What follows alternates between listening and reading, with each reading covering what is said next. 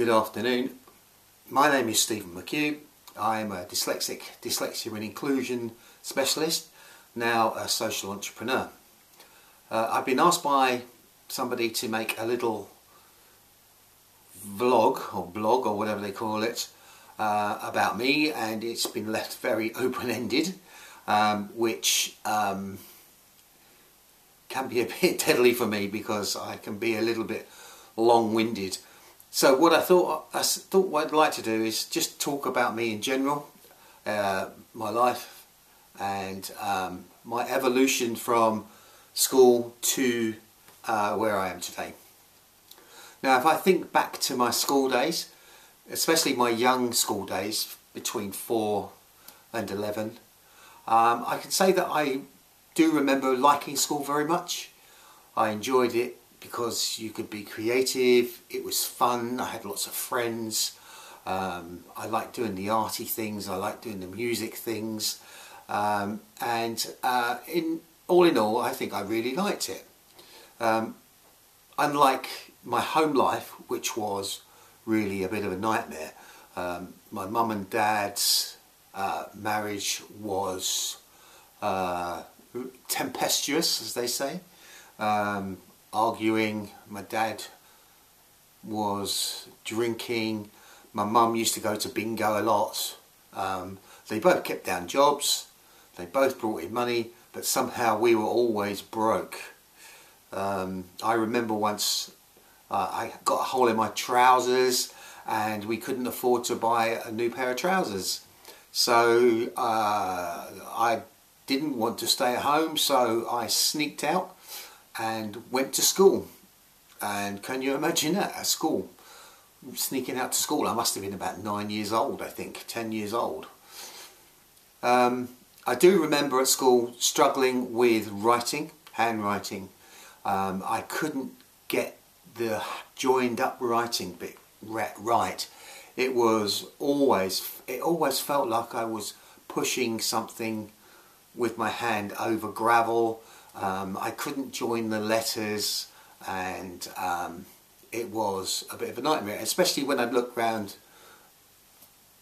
the classroom and see other kids seemingly skating on their paper like ballet dance, like ice skaters, like, you know, writing was flowing beautifully. So then when I got to 11, we went to secondary school.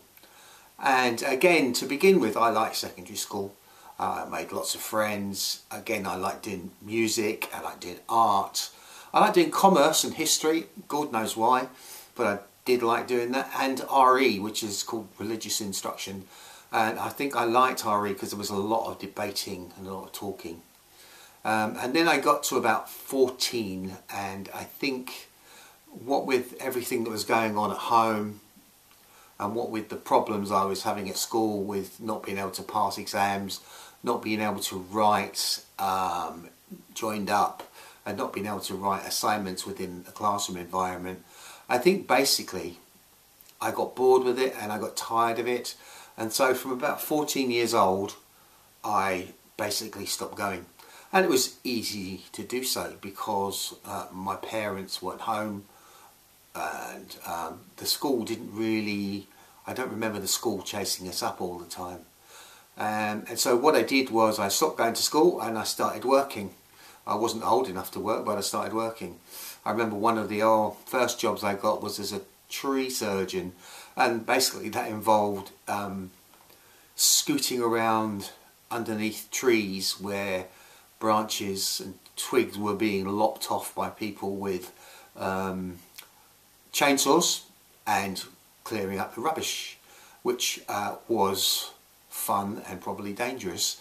I seem to remember we were all bundled in the back of a Land Rover and just driven somewhere, and then we did some work and then we all bundled back into a Land Rover and we were kind of driven back home. And for that I got the princely sum, I think it was £5 a day, which in those days was a bloody fortune. When I got to 16, it was time to leave school for real. I did take exams, I remember. I don't even know if I passed any, because when the letter came with my results in, I didn't even open it. I tore it up, got rid of it. And of course my parents weren't interested. I just said I didn't pass anything. And that was me in the big wide world of work and out of school. And it was easy enough in those days to find employment. I worked in a builder's yard, I drove forklift trucks, I did painting fences, I did whatever I could do. The issue for me was that I'd be working, somebody would say, look, you're a very smart guy, why don't you come and work in the office? And they'd go in the office and I would crash and burn quite spectacularly, because I just couldn't cope with the way people work, the way offices worked in those days. Around the same time, maybe 16, 17, 18, I fell in with some guys who'd all been to university. They were all very smart guys, and we became friends, and we started a band, and it got me started in a kind of career in music as a bassist and a guitarist, and so it was quite fun. I could go away for 6 months with these guys, do music, and then come back and get a job. I remember when I was about 34, something like that, I even started, one of the jobs that I got was working as a school caretaker, which I really liked. It gave me the freedom to, practice my guitar, get people in to have fun when the school or the college was closed I was working at, and we could just jam peace and quiet. When I got to be about 35, I decided that I wanted to go back to school. I thought I'd had enough of this, and I wanted to do something. So I went back to school, first by taking kind of like entry-level stuff, entry-level English, entry-level maths, GCSE English, I think. And to my amazement, with the help of the people that were in my class, because we were all from the same kind of background, working class, struggled at school, to my amazement I found out that I could do things academically. And so I finished that year and decided that what I was going to do was leave work altogether and go into full-time education. I managed to secure some funds from the Diocese of Southwark to take a qualification called Access to Education, and that was an exam. It was a qualification where you did a number of different subjects, from psychology to, again, maths, to history, all at O level and A level kind of level, and if you managed to pass all the exams from that, then you got automatic entry into university, which, again, to my amazement, I found I did. I have to say, the people that I was on the course with, they were really fab. I really enjoyed that very much. We would all go in on the holidays and work together, and we all supported each other quite a lot. I then went to uni, and I studied a BSc in geography, and I did a year of politics as well in my first year as what they call an elective. I just did it so it wouldn't be all geography for that 1 year. To my amazement, I got straight A's for politics, and I absolutely hate politics and politicians. God knows how I managed to do that. It was in my second year of university that I found out that I was dyslexic. Somebody just mentioned going along to the support place, and I was given an assessment. Not exactly an easy thing, because the assessments are crazy. They do all these things that you know you're bad at, and then they say, oh yes, you're bad at these things and you're dyslexic. But at the end of it, I felt like I'd been beaten around the head with a big stick with all this testing. But on the plus side, I got given disabled students allowance, which enabled me to get a computer and access ability software, and that really helped me with my university. around that same time I started doing volunteering for an organisation called the East London Connection. Basically what that entailed was going into schools and acting as mentor to students, young people who were themselves struggling at school. And I think basically we were an extra pair of hands in the classroom for the teachers. We got a bit of work experience and it was, you know, fab. So at the end of that, that kind of gave me an interest in teaching. And so I went and did what they call a PGCE, a Postgraduate Certificate in Education. And I, from my experience at the East London Connection, I decided to choose inclusive education. Inclusion really interested me. My own experience, the experience of working with the kids in the schools that I worked at. And I went up to Bolton to do that, Bolton Institute. Funny story there was that I originally wanted to get into Greenwich University to do it. I didn't get in, so that meant Bolton. And then I met a guy from Bolton who wanted to do the same course. He couldn't get into Bolton and he ended up in Greenwich. And so I think it was a bit crazy. So I got my degree, I got my PGC and I started teaching, and I started working in, I think I worked in about 4 or 5 colleges on an hourly basis, which I loved the teaching. The paperwork was a nightmare, dealing with all the pays and all that kind of stuff. And then because of my own interest in dyslexia, I went and became a dyslexia specialist. And from becoming a dyslexia specialist, I then ran a dyslexia department in a college, and I did that for 7-8 years. During that time I developed and ran a couple of projects, including one called Breaking the Barriers of Dyslexia. At the college, actually ever since I've been assessed, I've been very positive about being dyslexic. And you know, when I went and got the job, there was no real dyslexia department to think of. Teachers, dyslexia teachers were arranging meetings with students ad hoc. They had to find their own room and their own classroom, and it was all very kind of not good enough.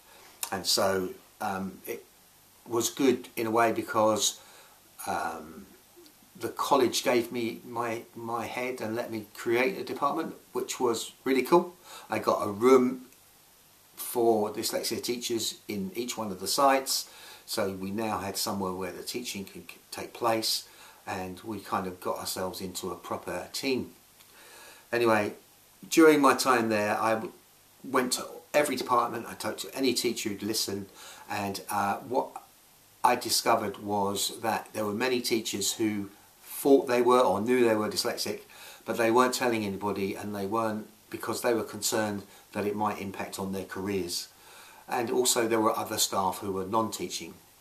So I put this project together. I went to the principal, and I said to them, look, this is what I want to do. And the basic idea was to secure funding so that we could provide a dyslexia screening free across the colleges, and we could also then provide assessment and then training in dyslexia friendly work practices, and also enable teachers to apply for access to work funding.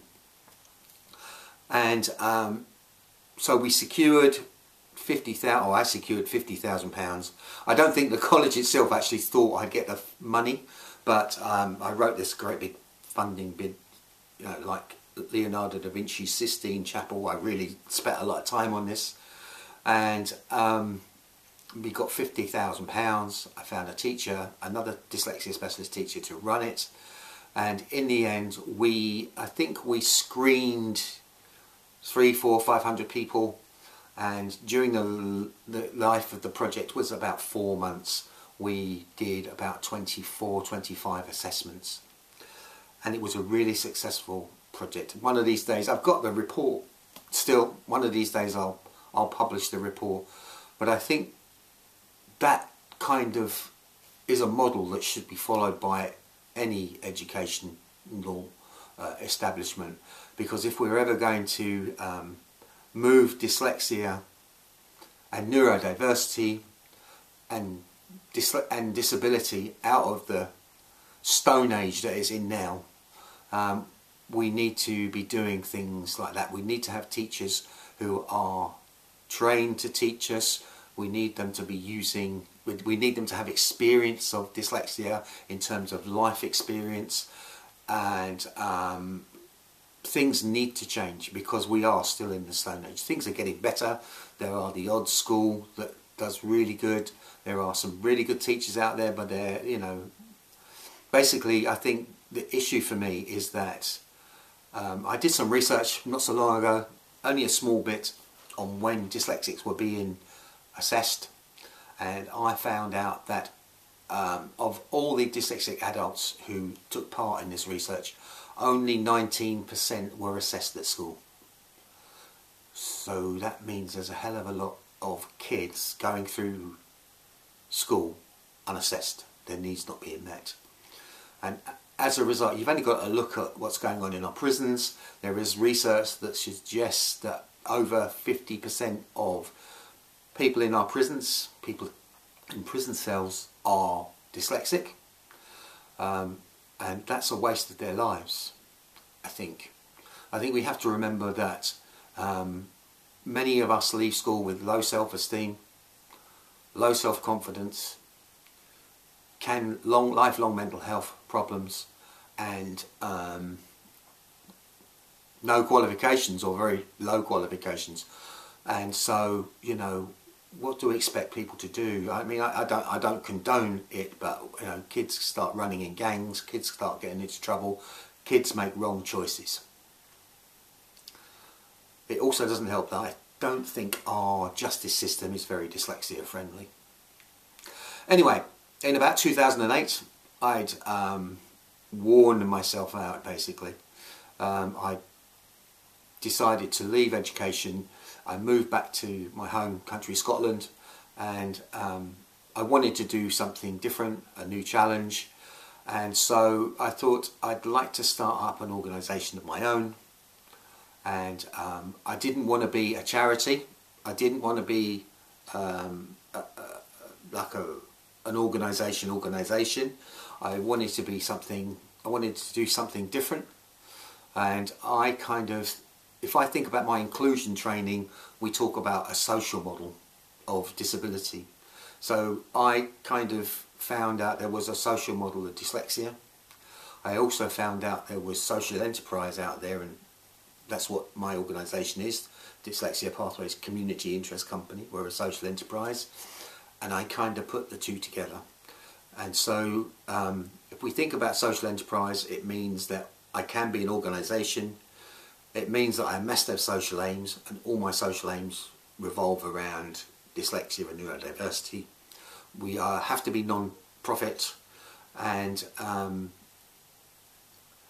you know, these things were important to me.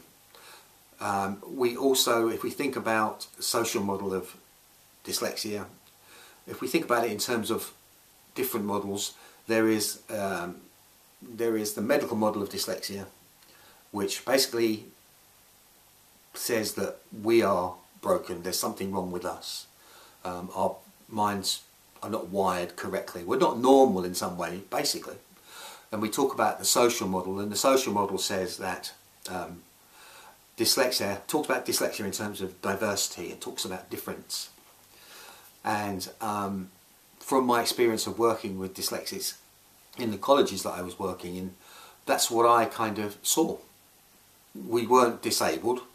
What was disabling us was our education system. So I went back to my own experience of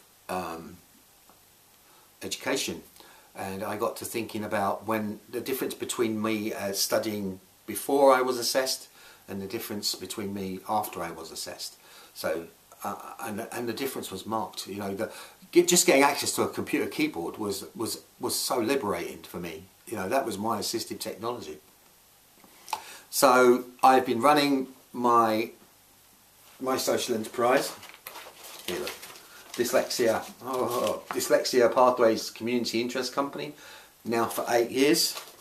The Dyslexia Pathways concentrates on training and academic, so I've supported untold number of students at university here in Scotland, at universities here in Scotland, and I provided dyslexia awareness training to many organisations up here. As well as Dyslexia Pathways, I have Unique Dyslexic, which was a project I did that concentrates on dyslexia and neurodiversity and creativity. I wanted to do something that was away from literacy. I wanted to do something that would get us out into the community, getting dyslexics together, having fun, sharing conversations, sharing experiences. I think if you look at, I'm going to go back to the mental health and the self-esteem and the confidence, and if you have a lifetime of failing at literacy-based tasks that require literacy-based things to do, and you continually fail at them, then if I was going to run a project that focused on that, then maybe I wouldn't reach the people I wanted to reach. And so we found some funding from the lottery and various other organisations, and our directors put together Unique Dyslexic, and the idea was that we ran 5 creative workshops across Fife.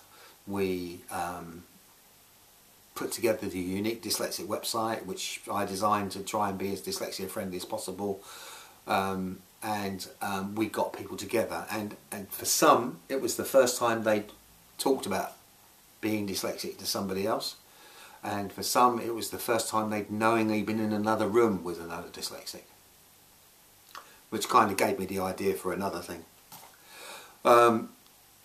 We also then went on and did the exhibition type thing, which was really fab. We hired the Rothes Halls, which is a big kind of venue where I live in Glen Rothes. We showcased, we did this kind of, showcased the artwork, work that students did. We got dyslexic artists sharing their work from across the world. We did an exhibition of that. We got Scottish creative people coming in. We had Anita Govan. She's at the time she was the poet Makar of Stirling, and a Makar is like the poet laureate, and she's dyslexic herself. She's a fab poet. It was a really, really good day. So I think I'm just going to say that maybe about 18 months ago I had 2 heart attacks, so I had to take a few months off, a good few months off, with no income whatsoever, and now I am endeavouring to get back to where I was with Dyslexia Pathways and Unique Dyslexic. I'm in the middle of trying to write a business plan, which is going slow, very, very slow. I've got a mentor, but it's still a lot of work that I have to do, especially since we lost a couple of directors to ill health, and so if anyone's out there who wants to give us a real hand with helping me get Dyslexia Pathways and our Unique Dyslexic thing going again, then, you know, give me a tinkle. Okay, thanks very much for listening. I don't know, I've no idea how long this went on for. I've just sat down unscripted and gone through this whole thing. I'm not sure if I showed you the Unique Dyslexic. So again, something I designed. We say viva la difference. Dyslexia is a difference that reflects diversity. viva la difference, because dyslexics and being dyslexics can be fab. Can be a nightmare, but it can be fab. Thanks very much.